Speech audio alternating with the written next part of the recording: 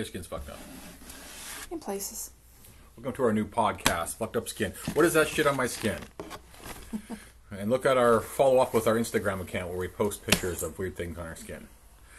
Yeah, we could probably do that. What is this rash? Yeah. What is this rash that Google could identify? I think there's actually a Twitter account. Of course there is.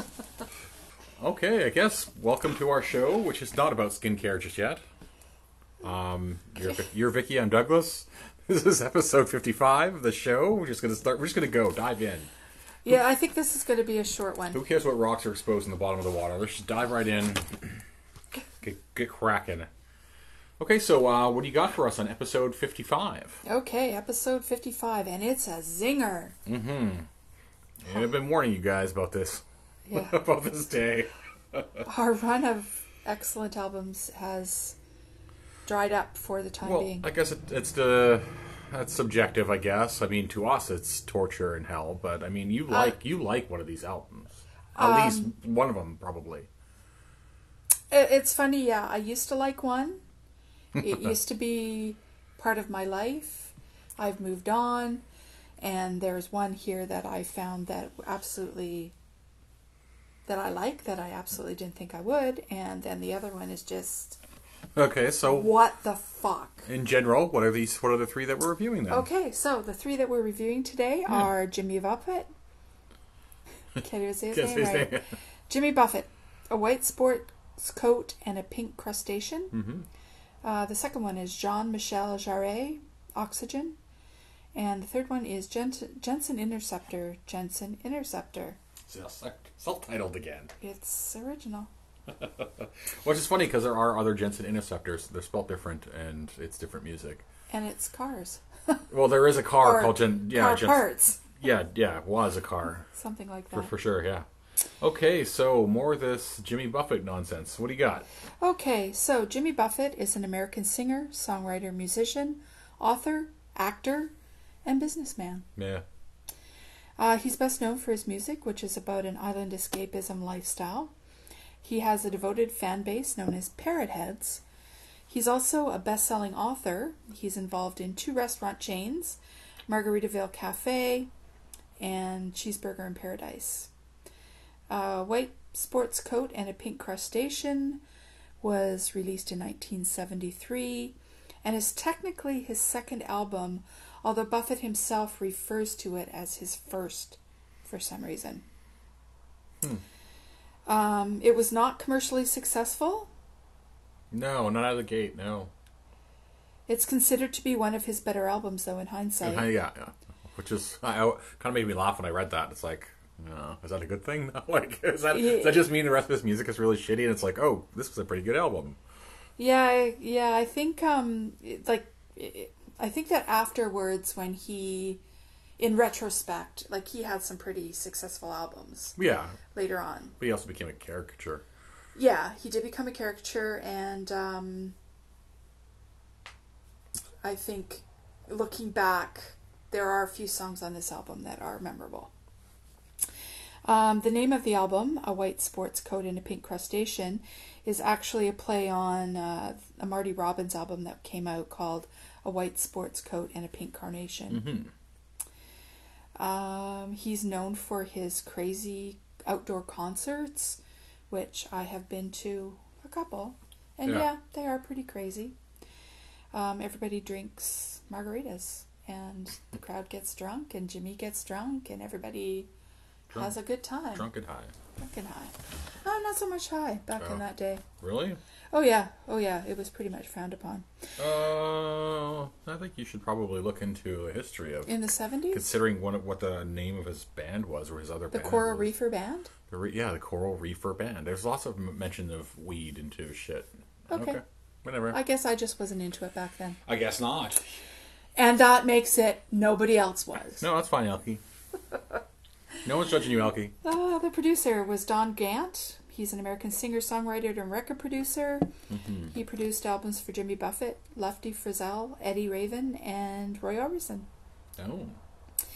The track listing on this album is The Great Filling Station Hold Up, Railroad Lady, He Went to Paris, Grapefruit, Juicy Fruit, Cuban Crime of Passion, Why Don't We Get Drunk and Screw, which of course everyone in the crowd loved when he played that. Well, that's like that. That was the single, wasn't it? It was a single. Yeah. Side 2, Peanut Butter Conspiracy, They Don't Dance Like Carmen No More, I Have Found Me a Home, My Lovely Lady, and Death of an Unpopular Poet. The runtime on this album is 35 minutes and 35 seconds. And for context, if you're a Jimmy Buffett fan and want to know, what album came first, Vicky? Before, I found conflicting information. 2 places said it was an album called Down to Earth, which was released in 1971. Mm-hmm. And one says it was High Cumberland Jubilee, which was related in... Released. Down to Earth was 1970. Okay. And the other one, High Cumberland Jubilee, was released in 1971. The album after this is called Living and Dying in 3/4 Time. And it was also released in 1974. Okay. So yeah, you might as well go on this one because you definitely have more. I mean, being to concerts and stuff, you've owned his albums. You might as well get cracking on this one. I'm not sure. I don't think I Crack ever away. owned this album. I was more of a fan when the like in his later days. Yeah, it's like more cartoony bullshit. Because to me, this one it's so weird because it's a fucking country album. It's very country, yes. This is a really twangy, which is boring to me to begin with. And it's like he actually they called him a what is the name of that? Key West. Yeah. He had a Key West sound, which is kind of calypso and whatnot. Which I don't and think... this album came before that. Yeah, I was going to say, this definitely doesn't have any of this. It's like... No, this you is can pick country, straight up country. Yeah, you can go to Nashville and what was this, 1971? Yeah. 1970. 73. Yeah. Go to Nashville and you can pick up a million albums that sound exactly like this. Yeah. And that was another disappointment. I'm glad it wasn't just some stupid resort themed kind of music, but at the same time, it was just boring, twangy country music that definitely was you could get country anywhere. music. I will say you could see where he was gonna go with some of his stuff because some of that Jimmy Buffett stuff was starting to show up. Obviously, the big hit off of here, the Drunken Screw one, that goes towards more of the other stuff, but everything else on here is just like I was surprised. I mean, not that I was gonna like it anyway, but I was surprised it's just how country. I thought it was, considering the way the rest of his stuff is, it's not like that. No, so. And like I said, it's years later that he actually really hones that Key West sound and gets more into his poetic storytelling about different interesting characters he's come across. I'm sure all that's in there, but it's just I never found either phase interesting. But I'm sure that part of it's in there. It's just does it differently later on. Yeah, and it just kind of gets lost in, like I said, mediocre. But like I said, you like this stuff. So you didn't own this album.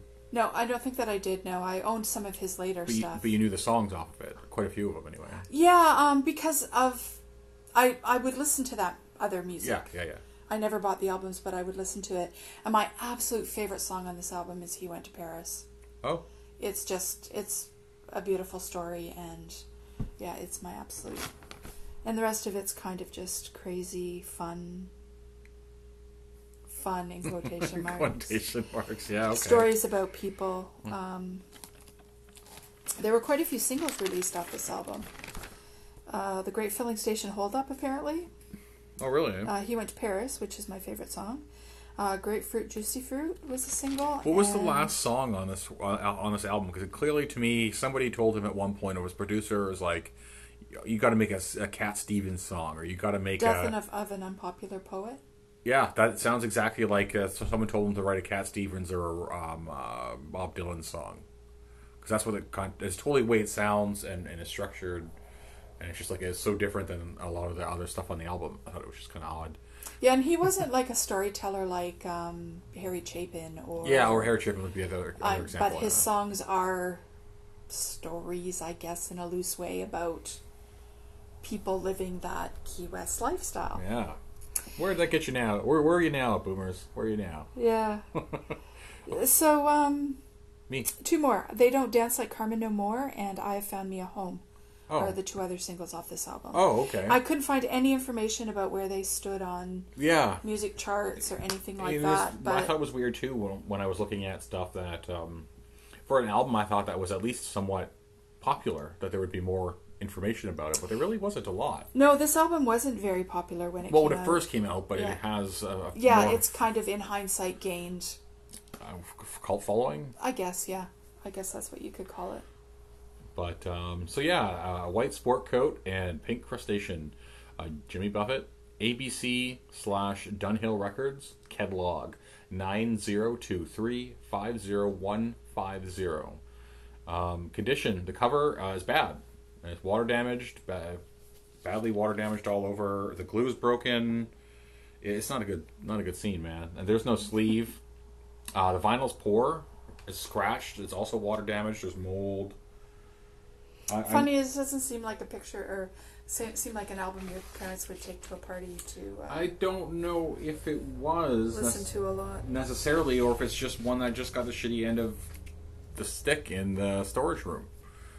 It got water, like it's clearly messed up. So follow us over on Instagram to see what I'm talking about, because I post all 3 albums and front and back over there, so you can see with the water damage. So that's pretty terrible all the way around. The audio for the album, I don't know. I'm glad our needle's broken. I'm glad we didn't have to drag it across this fucking album.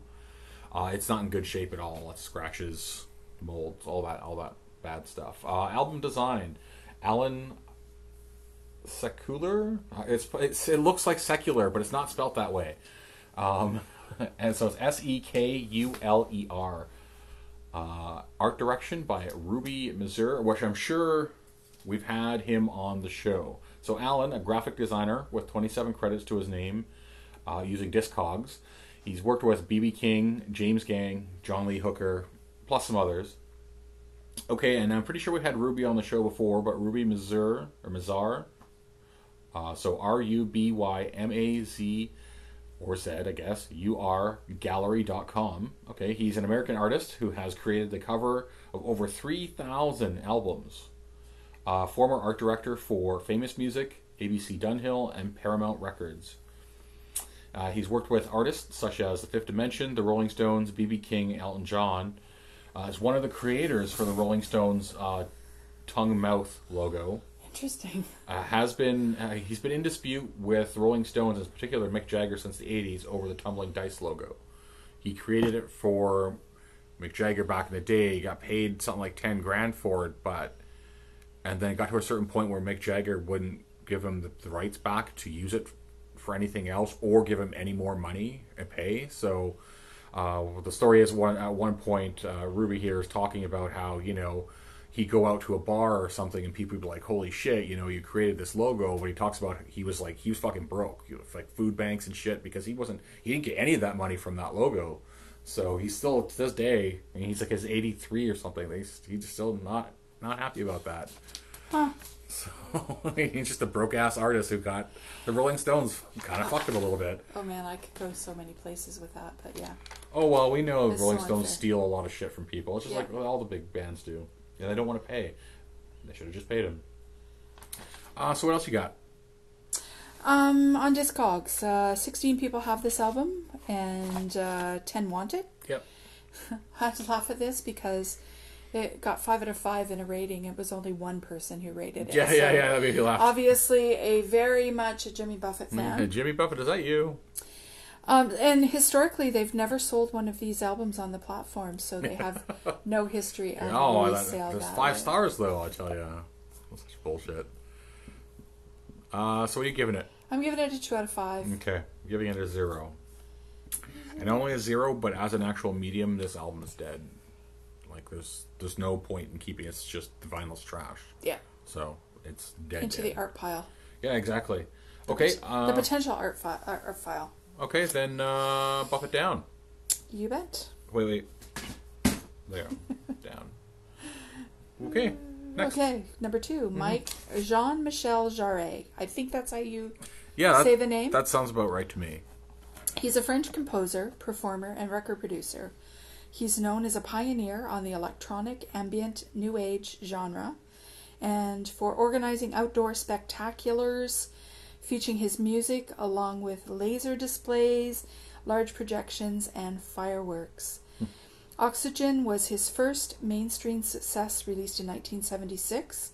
It was recorded in a makeshift studio, which I'll talk about a little bit more coming up, at his home, and it sold an estimated 12 million copies.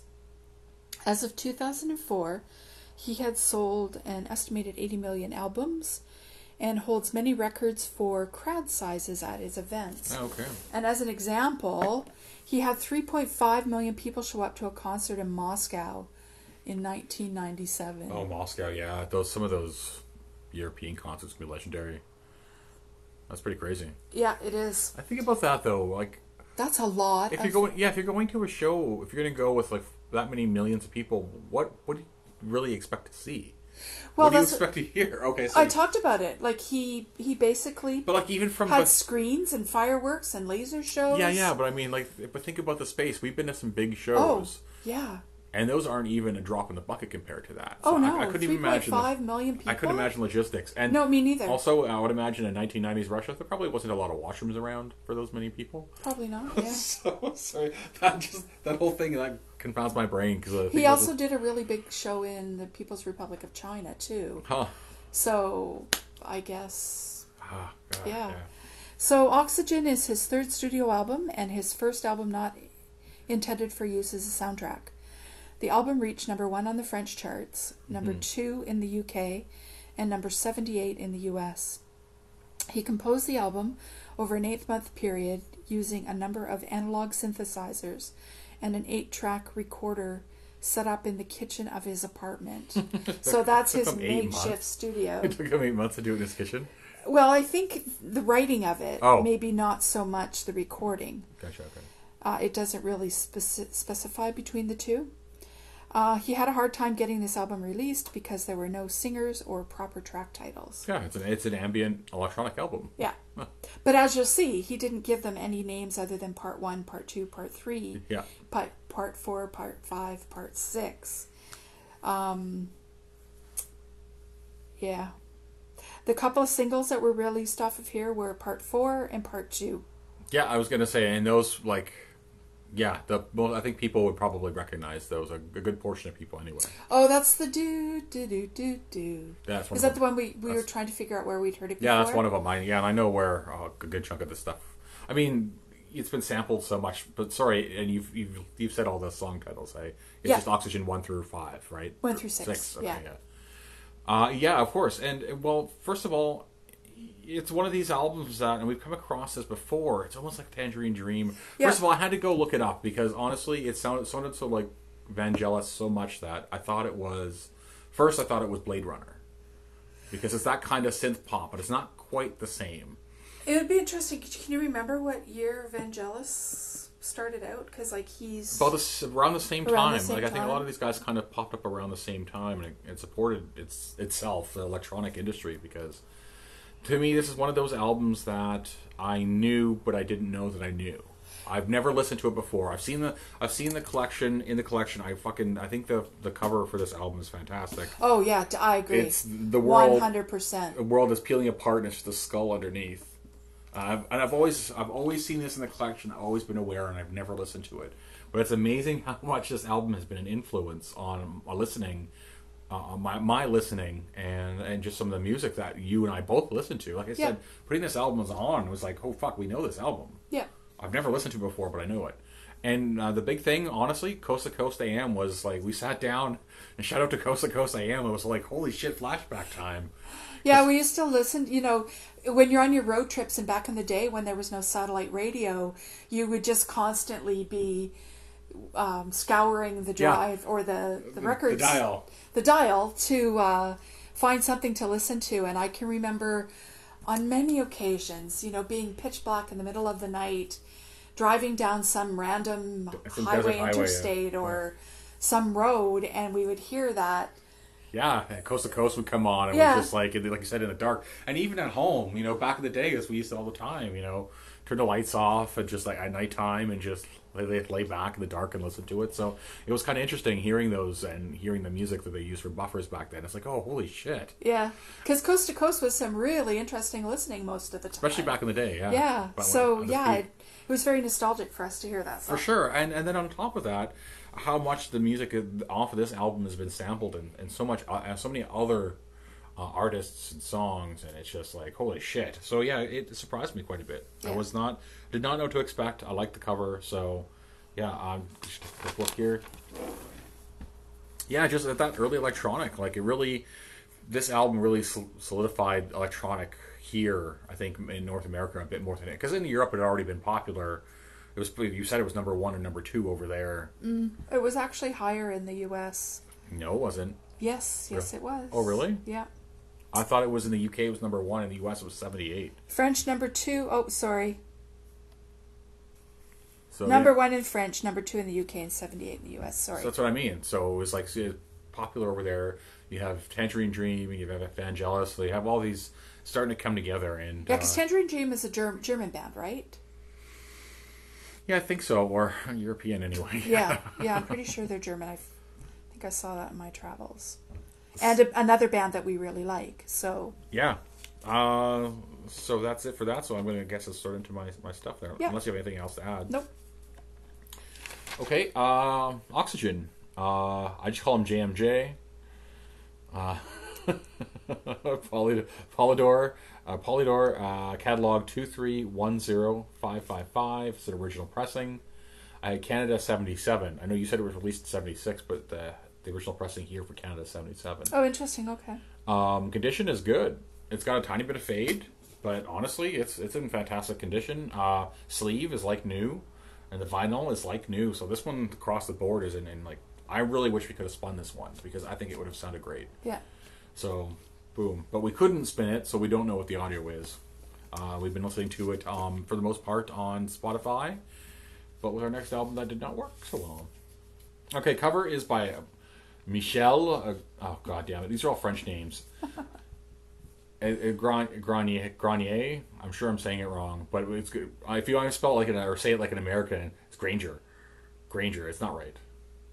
It's something like that. Anyways, it might be. They actually had. I noticed on Wikipedia this time. They actually had like the pronunciations. Yeah, sometimes they do, and sometimes they don't. It didn't. It made it worse for me. Yeah, yeah, because for the ones for him, yeah, for actually JMJ, yeah, it actually had it in some. It looked like Russian. No, yeah, but it's just like the actual French pronunciation. If you were to spell it, I'm with you. I'm totally with you. And so it didn't help me at all. I butcher these guys' names, and I apologize, everybody. So Michelle, I'm sorry about that. Granger. Okay, so GRANGER-MICHEL.com. He's he's a French-born visual artist. Album art covers are almost entirely just for JMJ. Except for 2 albums and everything that JMJ has done, this guy has done as well. That's one thing I didn't see in my travels. I didn't see whether he A is still making albums, or B see how many he made actually. Quite a few, and I thought he was. Which doesn't surprise me. 2007. We were watching that video on YouTube the other day. That performance. That's from 2007. So, at least within the last 10 almost years that he's produced some shit. Yeah, while you're finishing up there, I'm going to go take a look. Okay, so yeah, the only 2 that aren't JMJ's are an artist named Steve Kahn and a band named Pivot. So the back photo, a person I'm sure we've had on here before, David Bailey. So david-bailey.co.uk is an English fashion and portrait photog. Besides working for Vogue magazine, he has published dozens of books, as well as dozens of galleries and exhibits, I guess. With over 110 credits to his name, he's worked with the Rolling Stones, Marianne Faithfull, Cat Stevens, Elton John, Queen, Pink Floyd. So he's done a few things. Still out there. Both of these guys got the Instagrams. They're on the Twitters. And they both have their galleries. So check them out. I followed at least, I think, 2 of them on Instagram. Oh well. So anything you'd like to add for JMJ? Just other than context, the before album for this was released in 1973 called La Grange Brûlée. And the After album was in 1978 called Equinox. Okay. According to the Discogs app, 21 for sale from $3. 551 people have this version. 145 people want it. It gets 4.09 out of 5 with 46 reviews. The resale values are $4.02, $7.13, and $16.99, depending on condition. Condition, yeah. Which I'm not surprised. There's probably a lot of these out there, but I'm surprised it's not worth a bit more, actually. But, yeah. Okay, so what are you giving it? I'm giving it 4 to 5. Okay, right on. Yeah, I gave it 5. Did you? Yeah. This is just like, we were listening to it again here just before we started recording, and I'm like, I'd fucking listen to that album lots. And it works well, especially because we have... I usually don't listen to music on the Xbox because it does weird spatial processing things that I don't like. But with that music, it worked really well because it kind of gave it this fake surround effect. Very trippy, very kind of, spacey and electronic. I don't know. Yeah, it was very spacey and electronic. It was very... I enjoyed it. To me, that's one of those... And I gave it such a high mark because not only is it already, like I said, an influence in an album that I knew before we even listened to it, which I didn't know. Yeah.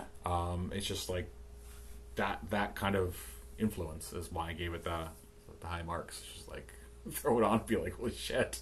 Honestly, it still blows my mind. Well, because to be fair, we do listen to a lot of ambient, in general, new age, electronic music. Yeah. So we have lots to compare it to, for sure. Okay, so Jam J down.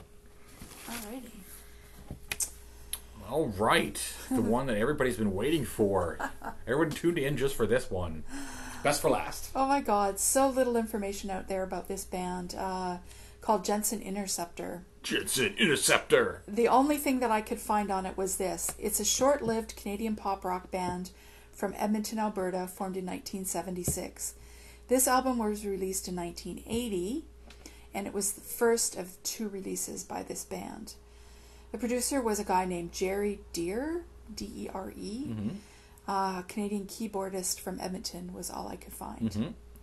The track listing: side 1, Megatune, Prelude, Tiny Thing, Freedom Fighting, Heavenly Angels, Do You Want Your Life to Be? No, do you want your love to be? Oh, Love to Be, okay. I have life. It's definitely not my writing. Crazy Monkey. Side 2 was Fine Man, Blue Boy, Cats in the Window, and Megatune theme for Bonnie Lee. The runtime of this album was 36 minutes and 2 seconds. Yeah, this is an interesting one. First of all, I will admit, I think Jensen Interceptor is actually a great name for a band, but if the band was actually good. If it was like a hard rockin' 80s fucking kick-ass band, like been like, yeah, Jensen Interceptor for sure. But it is not. It is not. You are misled. There's like some fucking ginger guy's got like pin straight hair and he's wearing all leather and you're like, fuck yeah, it's gonna be metal. No, it's not. No. It's not. It's nothing good. It's nothing metal. There's one song on this album that people might. You were singing something. I'm pretty sure that it did get some record or some radio play called Tiny Thing. Yep. You knew it. But other than that... it made me fucking laugh a little bit. Yeah, I don't know where I would have known it from. You knew it. But well, like you said, Canadian content, you've been around Alberta in those days, and like I'm not surprised. It's just the way shit works around here. I mean, not so much anymore. True. I was in Alberta then, and we did listen to...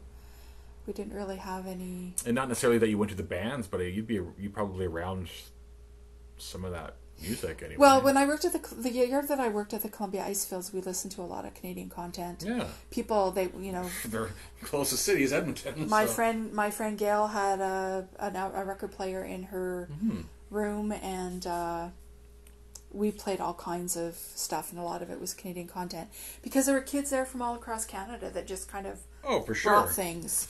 And for me, I'm gonna say there's nothing on here that I could. You said that's good that you one song that people might know. Yeah, there was nothing on there that seemed familiar at all, and yeah, it's really disappointing. We've seen reviews and write-ups, and it says pop rock band. It's not rock band at all. And they said it was hard driving rock. Which made me laugh. It's so fucking far. First of all, it's like lighthearted disco. At best, it's lighthearted disco. Yeah, you're absolutely right. And what did your dad say when you asked him about it? Oh, that it was the exact. Well, pretty much what you said is that's how he got this album. He was in a bar. He saw them in a bar and bought the album. And Exactly. And Edmonton in like 1979 or 80. Yeah. That's how he got this album. It's not a buy from the store. He got it from a show, and that's what happens. So yeah, that's good. When you let your dad loose around alcohol and albums, Well, I mean, he makes bad choices. Hey, I mean, back in the day, that's the mixtape, right? That's what you're going to buy, and yeah. So if like my note is, if you were live and in the bar scene in Edmonton between 1979 and 1980, you know these guys. Otherwise, there's no information they exist. Yeah, because it did make a comment about them being a popular B-list band. Yeah. Yeah, at the time. So yeah, they were. Now it'd be like the cover bars band circuit now in like Vancouver or Yeah. Victoria. So anyways, for me, I guess Jensen Interceptor, House of Lords Records catalog HC HLR 10002. It's original pressing. I would imagine there probably is not a lot of these. 1980. Condition: the cover, the sleeve, and the vinyl are all like fucking great, brand new. Honestly, there's very little other than this little bit up here. That's like, yeah, that's amazing actually. It's in pretty good shape. And in this inside, perfect, immaculate, not a scratch, nothing. Is the sleeves got lyrics and credits and shit like that. So yeah, that dude with the brand long new. round hair doesn't look like he belongs in that No, band. he looks like he belongs in a band called Pentagram or Goatfucker or something like that. Yeah. Not Jensen Interceptor with a couple of cunts in white suits. So, anyways, I'm sure they're all lovely people. Where was I? Oh, photography by Arnie Seringer. This is his only credit, and I do know that he died in 2010 in Vancouver. So, Death by Misadventure? we can only hope. That's what we can only hope that Ernie was living his best life. Ernie or Arnie? Oh, Arnie. Shit. Arnie's living his best life. That's it. Like, really, there's nothing else. We're just killing time. We're just filling in. There's no need to fill it. You want to finish it up? Because there's nothing. I got nothing to really. It's crazy. So Discogs has 22 for sale from $6. Oh, that must be the only 22 in existence. 122 people on the platform have it. 11 want it. 11 people want this album. I bet they're all from Northern Alberta. And the part that makes me laugh, 3.77 out of 5. You read that review. 13 people said they liked this album. Some sick fucks out there. So get this, the resale values on this. Okay. $1.50, $8.12, and $29.48. Oh, well, we definitely get 30 We're bucks. putting that bitch up for sale. That's a 30 bucker for sure. A person's going to get a good album there. That vinyl's in immaculate condition. Yeah, I give it a big old 0. Me too. There's nothing I liked about that experience. This is a rough day. And we Yeah. knew we were going to have them, but at the same time, you have your contrast. There's an album in the middle that like blew my mind. So Yeah. they can't all be Zeppelins. Always surprises in the Yes. shit pile. There is. It's amazing to me how small this is. Okay, anyways, Twitter, RFTCS1, Instagram, reviews from the crawl space, one word. And is that it? Follow us. If you're listening to us, you found us. We're Anchors, Spotify's, Google's, Apple's. There is a list of platforms, podcast platforms. Whatever that we're on. podcast platform you're on, just do a search for us and we're probably there. Yeah. And if not, find us somewhere else. Do a Google search. Google it. And this is my most sweared episode. Is it? Yes. I swear more in this episode than I have in any others. Oh, well, good. I like it. It's a nice change. Okay. See you later. Bye.